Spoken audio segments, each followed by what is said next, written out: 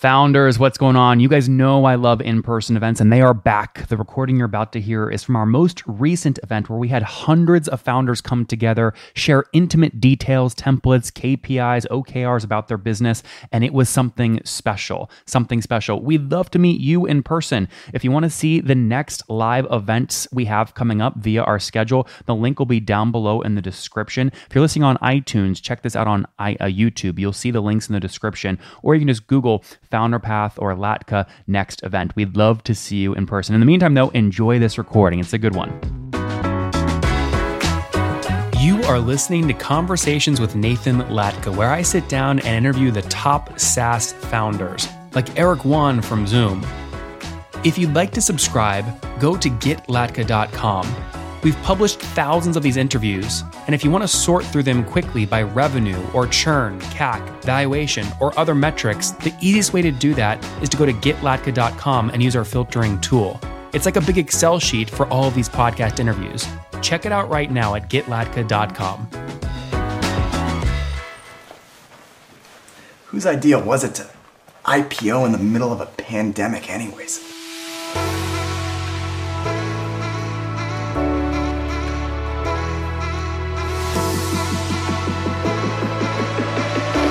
Action. ZoomInfo is still founder-led. Henry Schuck is the CEO and started the company while he was in law school by putting $25,000 on his and his co-founders' credit cards. You know, we're investing for the long term. I'm focused on building this company into something much larger than it is today.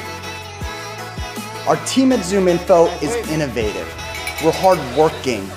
We're always looking to define new possibles, and we're just getting started. 3, 2, 1. Marketing platform ZoomInfo opened for trading earlier today. The company's CEO, Henry Schuck, joins us now remotely from his home outside of Portland. ZoomInfo helps sellers find their next best customer. Whether you're a pallet manufacturer in Alabama or you're a Fortune 1000 technology company, ZoomInfo helps sellers find those companies and find the buyers of those companies. We've got ZoomInfo set to go public this very morning. How is the current environment affecting you? What advice would you give if another company was out there looking to come to market right now? Congratulations, it's always a big deal. Let's do this.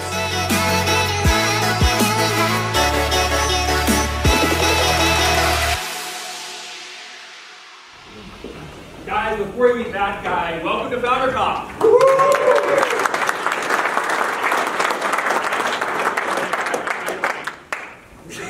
Can I get a mic? Yeah. Thanks. So guys, Henry Schuck, we're thrilled to have him with us. Before you meet him, though, I just want to say it's incredibly back in person. I hope it feels good. Does it feel good? Yeah. It feels good. Drink lots of coffee, keep your energy high. We've got outlets for every person, so if you get bored, you can just open your computer, look up occasionally to act like you're paying attention, and go back to your Gmail, okay? So it'll be perfect. There's plenty of extra seats on this side of the room if you want to grab one of those as well. So let's get into some of the content here. Henry's story is really incredible, right? So many years ago, before he was now a publicly traded SaaS founder, I don't know why he responded to a cold email to come on the podcast, but he did. And I was so impressed with how he was building a company, how he was doing it, but specifically because he was creating multiple opportunities for liquidation before IPO. There's some very non-traditional stuff that he sort of did, and I'm excited to have him teach us exactly how he did that. Thank you, Nathan. You bet. Yeah, I'm glad you're here, man. Where'd you fly from? New York? San Francisco. He's a San Francisco guy. I'm actually in Portland, but I was in San Francisco San Francisco's open now, huh? Yes. Okay. All right. Very cool. This is a little bit different attire than like dorm room days. This is what I wear to work. All right. So take us back in the story. Over the next 25 minutes, we're going to really chat about how you got going, where you are today, where you see markets going, some of the key things that were important for you to hit your first 10 million in revenue, how you did a big secondary, $40 million when you were 27 years old, and what a secondary means, and now sort of pre-IPO metrics versus post-IPO metrics. So we'll have fun. That's all expected, right? Yep. No surprises yet? No surprises. All right, so here we go. This is Dorm Room Henry. Dorm Room Henry, $25K in debt. Was that on student loans? I mean, I was actually like $150,000 in debt. You can't tell by my smile in this picture. But I was $150,000 in debt if you count law school, undergrad. And then when we started the business, I put $25,000 on my credit card, and my co-founder put $25,000 on his credit card For some reason, Chase gave us this ridiculous limit. It made no sense for a 23-year-old. But that's how we funded the business. And what was the original idea? So you guys can follow along on the bottom of this chart and see sort of Henry's product launches as they got going. But you started in 2007 with org charts. Why org charts? I had worked for a similar company when I was in college, and we grew the company from about $300,000 in revenue as a lifestyle business to $5 million in revenue. At $5 million in revenue, it was like $4.8 million in EBITDA. And so there wasn't much of a business there.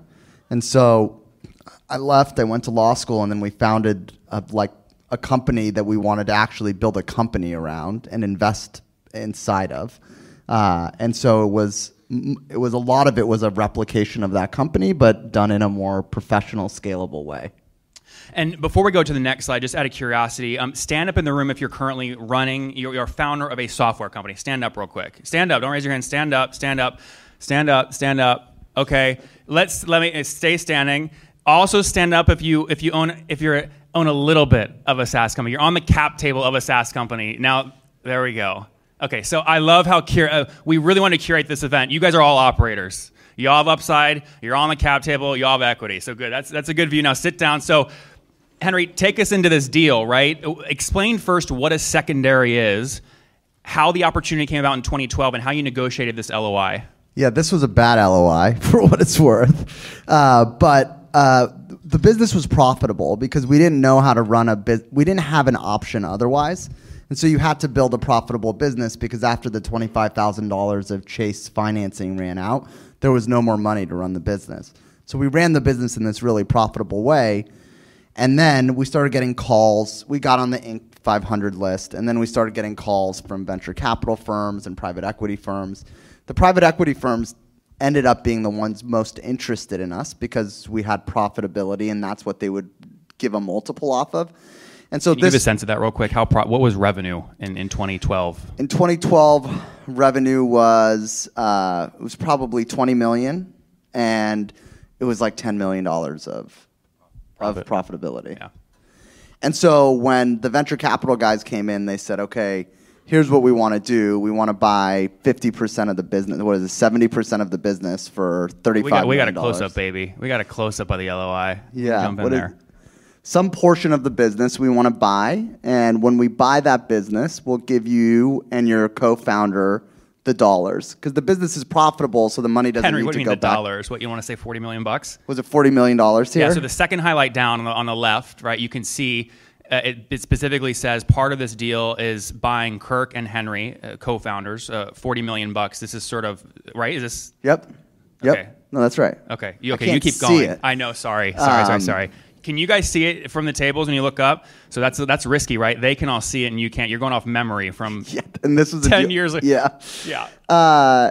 So buy the company, give us cash in exchange for ownership in the business. And then the things you're thinking about here are like, do I want to give up control? Do I not want to give up control? Do I like these people? How is the board going to be set up? What do they want to do? My biggest mistake during this was they asked me, what do you want to do after the investment? And in my head, it was like, well, you're going to give me $40 million. I could do whatever you want me to do. What do you want me to do? And so they were like, well, why don't we bring in a CEO? We'll bring in a professional CEO and they can run the company. And I was like, yeah, okay. You're 27 at the time. 20. Here I'm, 27. Yep. And if you're going to give me that money, great, bring in a new CEO. I didn't really understand how business worked. There wasn't like networks of people like this really back then. Like Jason Lemkin was writing some stuff on Quora. That's it. That was the extent of. That's a long time ago. Yeah. So then he started introducing me to other CEOs and saying like, look, when we do the deal, we're going to bring in this professional CEO. And I was like, yeah, okay, great. Luckily, this deal fell apart, and we took a year and then kind of rebuilt some of the pieces of the business. And had I taken that deal, I don't think I would have ever been a public company CEO. Well, just going back to that for a second, you can see the yellow highlight on the right, I believe, is the proposed post cap table deal. So you'd be down to 10% effectively. They were buying up 90%. Is that accurate? Yeah, that's right. So what were some of the reasons you turned this down? Obviously, that's a big one. That's a big one. They actually retraded this deal. That retrading is like an industry term for, hey, I gave you an offer, and then after diligence, I changed the offer on you. I gave you a worse offer. That's like also, if you tell somebody that a firm retraded you, it's really bad for their reputation. These guys retraded me right at the end. They said, oh, come down to San Francisco, have lunch with us. So I came down to San Francisco, and they were like, yeah, there's some things in diligence we didn't like, and so we're going to cut the deal in half. And then in a year from now, we'll have the right to buy the other half at the same rate as what we're proposing today. This is like really nasty. And we'll help you figure out how to scale the business. It's like, what does this guy know? Of course they will. Yeah, and then I just said no. And round of applause for saying no, right, to 90% dilution. All right, so let's keep going here with the story, okay? So you say no. Do you do anything in 2012, cap table-wise? Nothing in 2012. All right, take us to what happened in 2014. 2014, we decided we would pick the process back up. We hired a banker. It was a small niche investment bank in Seattle. Investment banks, by the way, I didn't know what investment bank was. Basically, it's someone who sells your business for you. They build the decks. They talk to the private equity and venture capital firms. They come to all your meetings. They're a broker, like a real estate broker, but for businesses.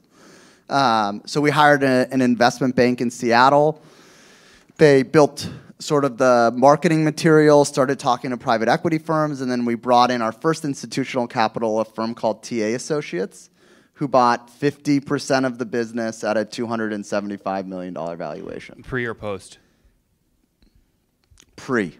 So how much did they put in? They put in $110 million and then $80 million of debt. Okay. Help us understand, just quickly touch on this. Debt on the back of an equity round, was it the SVB sort of deals back then, or who'd you go with on the debt side? It was a firm called NXT Capital. Okay. So at that point, the company's $35 million of revenue. It's growing 60%, and it has 50% EBITDA margins. So it's very profitable. And so when private equity firms do a deal like that, they can increase their return if they fund a part of the deal with debt. So instead of it all being equity that shares in the upside, they do a portion of it in equity, and then they do the rest of it in debt that the company has an obligation for. And the company pays the debt down, but it juices their return because the debt doesn't participate in the upside. I'm just reading faces to see if people are following. I think they got it. They'll follow along. All right, so between 2014 and 2018, you grow the business. What was revenue in 2018? Revenue in 2018 would have been we made an acquisition. So 2018 was post-acquisition, so $170 million. And so was this LOI pre or post the $1.5 billion valuation? Was that pre? Post the Rain King acquisition, pre the ZoomInfo acquisition. Okay, you said post Rain King? Post Rain King. Pre ZoomInfo. Yep. Did you know in this LOI that you were going to use a bunch of debt to go do the ZoomInfo deal? No.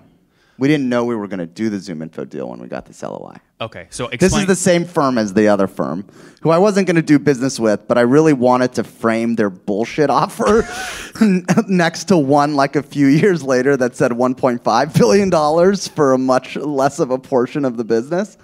And so a few years later, the private equity firms or venture capital firms who come in, they have a hold period. They need to get in and out of investments usually within 5 years. And so within 5 years, whatever the business is going to do, double, triple the value, they have to exit either all of the business or a portion of the business within that period of time. And so this was, 4 years post the investment. We had done an M&A acquisition. So TA made this investment at $275 million, and now we're 4 years into the future. This offers for $1.5 billion. We ended up taking an offer at $2 billion, which TA ended up selling a portion of what they owned and then holding on to the rest. And then myself, my co-founder, and then we had an employee pool of, I should talk about that. We have an employee pool of shares, all participated alongside that as well. This is actually interesting. So I had a co-founder. My co-founder left in 2015, left the business. When he left, he agreed to put 25% of his ownership, and I put 15% of my ownership into a pot that we set up for employees. And so private equity firms are notoriously not great at giving equity down to the last employee. So we were able to take this fund of our shares and then give it out to employees so that they would participate in the upside of the business. And so every time TA or Carlyle or anybody sold, the employees also had an opportunity to sell in those transactions as well. And so when we were out in 2018 selling a portion of the business so TA could get their returns internally, the employees, TA sold 33% at this time. We asked the employees, what do you want to do? They were like, we'll sell 50% at $2 billion valuation. The company's worth $20 billion now, so it wasn't the best decision. But they sold 50% of what they owned, and people put a lot of money in the bank at that point. Did you sell any of yours? I sold 33% of what I owned. At that time? At that time. So I had, and along the way, we missed a couple points, but along the way... Touch on where you pulled capital out. Yeah, exactly. That's what I was going to do. So TA makes the acquisition in 2014, and then they do this thing called a recap, where they go out and they add additional debt to the business and then dividend that debt out as a return to the shareholders. This is a weird thing. I didn't know what it was. But we're like a year in, the business performed, and they said, hey, we have an opportunity to add another $25 million in debt, or 40. I honestly can't remember. And let's say it was 40. When we put $40 million in debt on the business is super profitable, so it can continue to support paying that debt down. So we're going to put $40 million on. We're going to take $20 million as a return, and then you guys are also 50% owners, so Henry and Kirk will also take $20 million out of the business at that point too. So that's another capital return. That was the only debt recap we did. When you do those debt recaps, you get in a room. Have you ever seen a conference room at an airport? I remember like walking through airports and going like, who does a conference in an airport? Like, that sounds horrible. So you do these conferences in an airport, debt conferences. That's what they're there for. So you go to an airport conference room, and there's like a bunch of debt guys, people who work at SVB or NXT. There's like this group of companies that does kind of like mezzanine debt that's kind of weird and takes specialization to understand.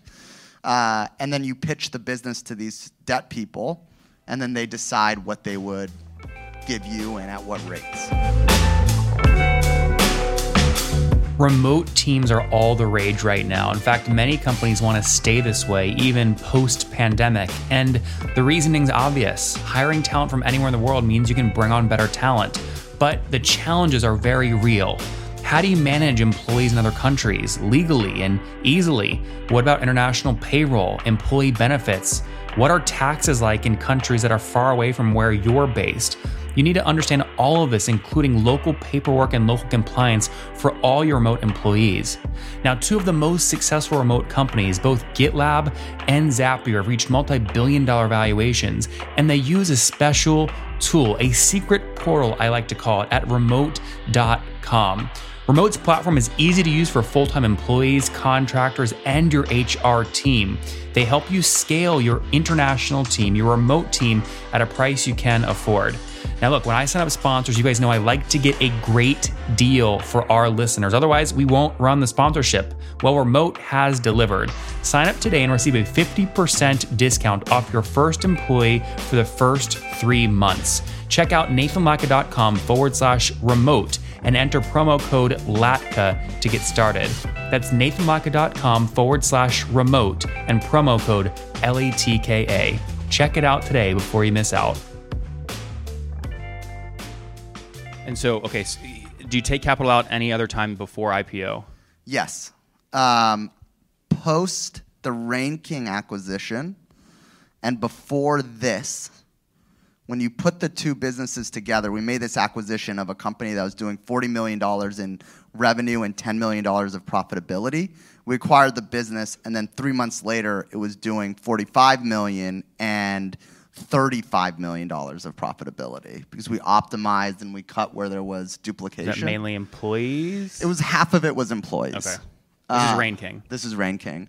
And when we made that acquisition, because we had a whole bunch of additional profitability, we did another recap of the business, like a small $15 million. Okay. That was the last time we did that. And then take us through. You're now preparing yourself to go after one of your largest competitors. You know what my big question on this is? Yeah. If I was in your shoes, I mean, you read a lot of the regulators' reports on sort of going into the IPO, and I'm going, does Henry worry about people blocking this deal because if you listen to all your presentations publicly, you always say LinkedIn's our biggest competitor. We compete with LinkedIn. It's LinkedIn. It's not ZoomInfo. But privately, ignore LinkedIn. ZoomInfo was really like what, 100 million in revenue against your 165, something like that. Yep, exactly. So why'd you do this deal, and how'd you deal with regulation? Was there any issues of maybe it not closing? Yeah. So when we did, how disseminated is this? Is this like going on a public thing? This was your interview with me. You can see you smiling. Yes, I remember that interview. This was your voice in 20, I think, something. No, I mean this, the recording now. This we'll keep. I don't believe you. Probably. It's probably a smart idea. Don't say anything that. It's a very big market. When we made the acquisition of Rain King, we actually you had to get antitrust approval. And so we went, and the regulators didn't love the Rain King acquisition because they felt very similar, two very similar companies. And so we actually went to Washington, D.C. We met with a panel of Department of Justice regulators in the antitrust division. It included like lawyers and economists trying to figure out how anti-competitive these two companies coming together would be. They stretched it out until the last day of when they would basically deny or approve it. They approved it. We put those two companies together, and then a year later we acquired ZoomInfo, which was another player in the market. That process was not as difficult. As Rain King? As Rain King. Yep. Wow. Did that surprise you? It did surprise me. How did you get that deal done? You're buying you're buying ZoomInfo, I believe, from a private equity firm. This is a complicated deal from a debt perspective. So what happens here, and the company wants to, you want to use debt as well as you can if you're a profitable business, because, and I'll do this point again, every time you use debt doesn't participate in the upside of the company. And so if I take $100 of debt and it has a 5% interest rate, and then for 3 years, my company grows 100%, the debt doesn't get 100% return. It gets a 15% return over those 3 years, and the company participates in the upside. So when we went out to buy ZoomInfo was an $800 million acquisition, just under $800 million, and we. It took me forever for you to get the freaking number. You didn't give that number out. Yeah, I don't think we talked about that number. We got close though. Yeah, it's close. I got pretty close. Yeah. It's actually like 785, so it's pretty close. And so we had to go out and raise as much debt as we could, as much as the company could handle. And at these levels of debt, you actually have to go to Moody's and S&P and get them to rate your debt, like junk-rated debt. Like, I didn't know what this was.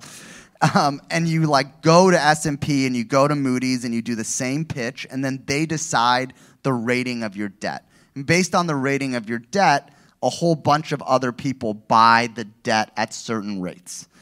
What happened here was we ran out of debt room. Like, we took as much debt as we possibly could. Which was how much? Which was $1.2 billion we needed. Against how much of profit? With the combined business, you would have had about $100 million of profitability. So it was like 13 times levered, but less than that in the future. It's a lot. But there was no more room. So you could raise debt up to like $900 million, and then you had a hole. You had a $300 million hole in getting the deal done. And so Carlyle, who came in 2018, the Carlyle Group, stepped in and took a thing called preferred equity, which is equity that looks like equity but acts like debt. Jeez, it's like I'm a finance guy now. It's disgusting. I wasn't going to talk about your tie. I was listening to you describe the bankers in the airport conference room and going, he's trying very hard not to say negative things about these bankers. So it's kind of debt, but it's debt that gets a higher return. And that's really hard debt to get, especially when you put it behind like $1 billion of other debt.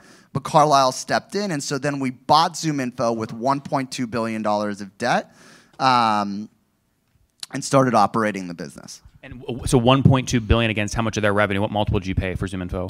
ZoomInfo is doing $100 million of revenue, 105. So that feel expensive at the time? 12x? Yes. Yeah. I mean, Yes. Vista's deals are usually like 7.5, 7.8, like 9x. This was a high price. Yeah, it was a high price. And the funny, a year earlier, I had an opportunity to buy ZoomInfo for $240 million, and I passed.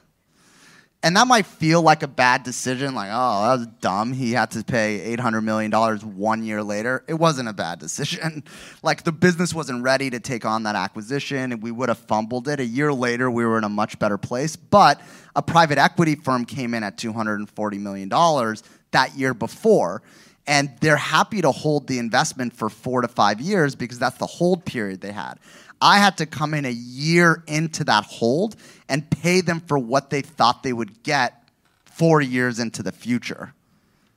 And so they weren't going to transact with me unless I could tell them, like, I will pay you now for what would be a great return 3 or 4 years from now. Heck of a story there. So sort of moving forward, did you already know at this point, obviously, you're going to IPO when you're doing this ZoomInfo deal? No. You didn't? Okay. No. I thought we were putting two great private companies together, and 3 months in, it went really well. The integration went really well. The M&A was really positive. Everywhere we thought we had upside, we did and more. And so it was this really exciting time in the business. 3 months into the acquisition, the board went, hey, maybe you should IPO. And I went like, well, I'm kind of putting two companies together right now, and so I don't know how I'm going to find time to set up for IPO, but they didn't care. So we started the pathway to IPO the business. And so talk us through, there's sort of pre-IPO Henry, well, there's a lot of Henry, so there's pre-IPO, then there's post-IPO. Talk to us about some of the key metrics you were looking at going into the IPO. So going into the IPO, we track everything. So we obviously on the retention side, we're looking at net renewal rate, net retention rate, upsell dollars. We're looking at different products that we sell and how those are being sold. We're looking at how products are being adopted across the customer base, how they're getting implemented. On the new business side, we're looking at the top of the lead funnel. How many leads are we generating? How many of those are converting to appointments? How many of those are converting to good fit demos and opportunities? And how many of those are closing? And then we get a daily pacing report, which tells us, like, based on this month, we expect to close these dollars, and where are we day over day over day over day, and how are we pacing against that target, and then any numbers that are off every single day. The only unique thing pre to post IPO is that in the IPO world, in the public company world, analysts and investors like the billings number, and we never tracked billings internally. What does that mean? Billings is basically how much have you sent an invoice out for. And so if I sold a deal, however many deals I've been able to send an invoice out for, however many dollars I could send an invoice out for, that's your billings number. Wait, Henry, real quick. Raise your hand if you've ever sent an invoice and it hasn't been paid. So can't you just send out a bunch of invoices?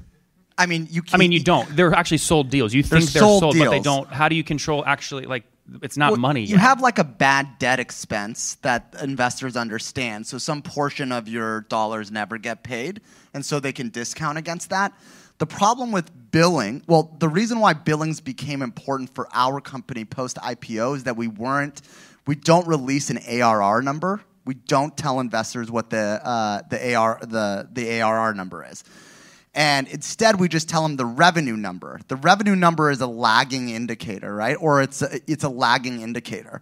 So if I sell a whole bunch of deals in March, only a third of that actually shows up in revenue in that quarter, or less if it's at the end of March. So revenue is always lagging. Well, billings, what I actually sent invoices out for, is something that they could get a feel for what you actually sold in the quarter.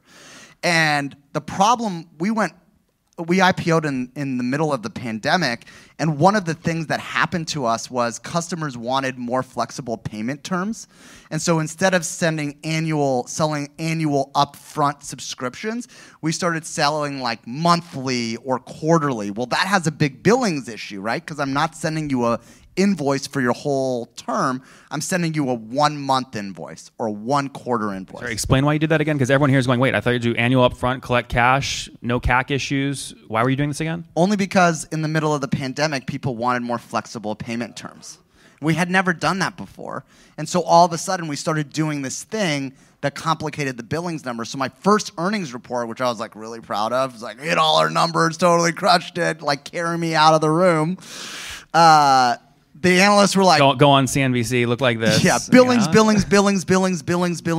What's up with billings? And I was like, we don't look at billings. Now we look at billings. You sent me a really funny email because I put out in my newsletter, I said, like, I think this guy might be an IPO watch list. I think if they do, it'll be like $5 billion. I woke up the next morning, I get an email from you, and it was something along, I'm paraphrasing here. It was something like, why not 10 or something? Is that what you said? It was something like that. Yeah. It was literally like a 1 sentence, subject line only, and it was like, why not 10 would be ? And I wrote back and said, well, here's my math, here's my analysis, and of course I'm wrong, right? So did you expect this on day one? Well, people were telling us at this point that like this was an amazing company and the IPO markets were going to be really excited about seeing it come out. So we expected that the company was going to go out around $8 billion, but we didn't expect. I didn't expect it was gonna rocket the way that it did the first day. And there are some people in here with $50 to $100 million in revenue that are hiring the CFO that might be thinking about the IPO. I mean, would you do anything different? Like, is it okay that you undervalue or that it's basically doubled? Yeah, you're gonna read articles that say like, oh, the pop on day one, like that just means you like did a bad job of pricing your IPO. It's not really true. Like, we had the best advisors, the best people around the table on this. You don't really want an IPO that doesn't go up on the first day, creates like bad issues and morale issues for your team. You want a successful IPO, and ultimately, the trick is we didn't sell 100% of the company in the IPO. We sold like 10% of the shares in the IPO. And that's how all companies are. They don't sell the whole company in the IPO. Like, we're publicly traded, but most of the shares are privately held. So you can do a small amount in the IPO, get a kick, get a bunch of press and excitement about it, and then downstream you sell the rest of the shares at a higher value. And so you go to the IPO, you do well. By the way, we're going to talk about founder dilution later on, I think tomorrow, where we talk about some SaaS founders when they went public and how much they still owned of the company. And some of these are very small numbers, 2.5%. You were able to optimize a bit here. Are you comfortable sharing sort of how much you owned at IPO? Yeah. Do you have it? I can like tell you off the top. Yeah, it's like 12% actually, yeah. What do you do? I have the best ones in my There's head. like, it's the employee bonus. It's complicated, but I had 2% somewhere else. Yeah. Cool. So talk to us quickly as we wrap up here about ZoomInfo today and what's next.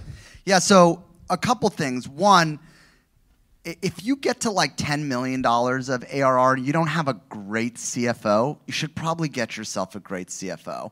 And you're probably thinking, because I was you, like, I got a guy who does the books and sends the invoices and does the bank stuff. Like, what do I need a big, expensive CFO for? What's big expensive? Probably $300,000. You paid that hire for you? The first one, probably $250,000, $300,000. Okay. It was worth every penny if you get the right CFO. The great CFOs are business strategists, and they help you understand the rhythm of the business. They help you see where to invest behind the company and how the business operates. And you have a feel for it because you're a founder. CFO makes your life 1,000,000 times easier. Don't wait too long for that hire. look, we're public. The company's growing 60% a year. It's doing it profitably at 40% operating margins. We've done 12 acquisitions in our history. We'll continue to do M&A. Who are you buying next? I try. You used to tell me everything. A little YouTube recording. Now nothing. Yeah, for what it's worth, Nathan has the best content on this stuff. It's why I'm here. It's why I respond to his emails. It's the most dead-on content. And the way he asks questions in interviews, like nobody really understands the SaaS space well enough to articulate questions the way he does. Which I think, by the way, is why people come on and why they like share information, because usually you're talking to like an analyst who doesn't understand your business or a journalist who really doesn't understand like business, period. But we're going to continue to grow the business. We help sales, marketers, and recruiters hit their numbers, find the best candidates. It's a SaaS platform. It's an annual subscription. There are multiple dimensions of it. How many are there customers here? Raise your hand if you use ZoomInfo. Yeah, thank you guys very much. Nice.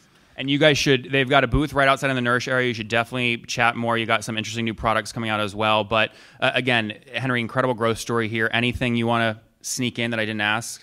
No, but maybe just a piece of advice. Please. Like someone asked me the other day if I'm having fun.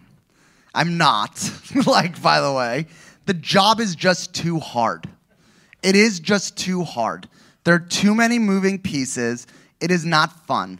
I am fulfilled. I am challenged. I would never there's nothing else I would want to do professionally, but it's not fun.